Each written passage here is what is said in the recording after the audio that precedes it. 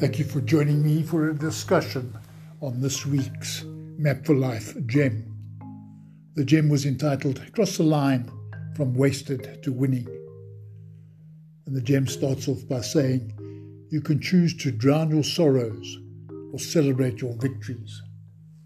And much of the gem is taken up of talking about being wasted or being under the influence of alcohol.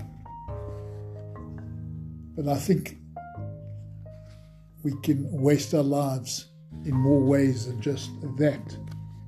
And I have a book by John Piper entitled Don't Waste Your Life. And I find it very challenging. He talks about that we only have one life and that it will soon be past. He talks about the Noway Man, and that's the Beatles song which reads, he's a real nowhere man, sitting in his nowhere land, making all his nowhere plans for nobody. Doesn't have a point of view, knows not where he's going to. Isn't he a bit like you and me?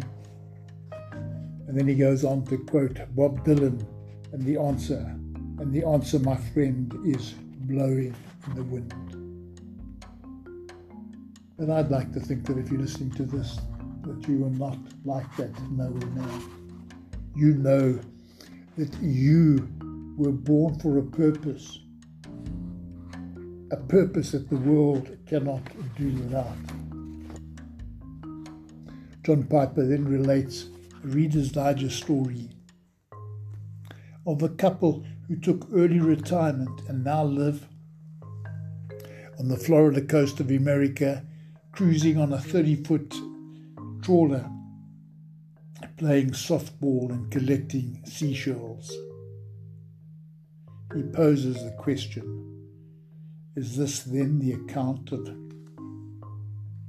your life that you want to give your Creator at the end of your life, your one and only precious life? That your last great work was playing softball and collecting shells? I think not. I think we need to be aware of these things, and we need to be aware that we can waste so much time by focusing on less important things. And I think it is essential that we keep the main thing, and pursue our purpose with passion and intent. Thank you for listening.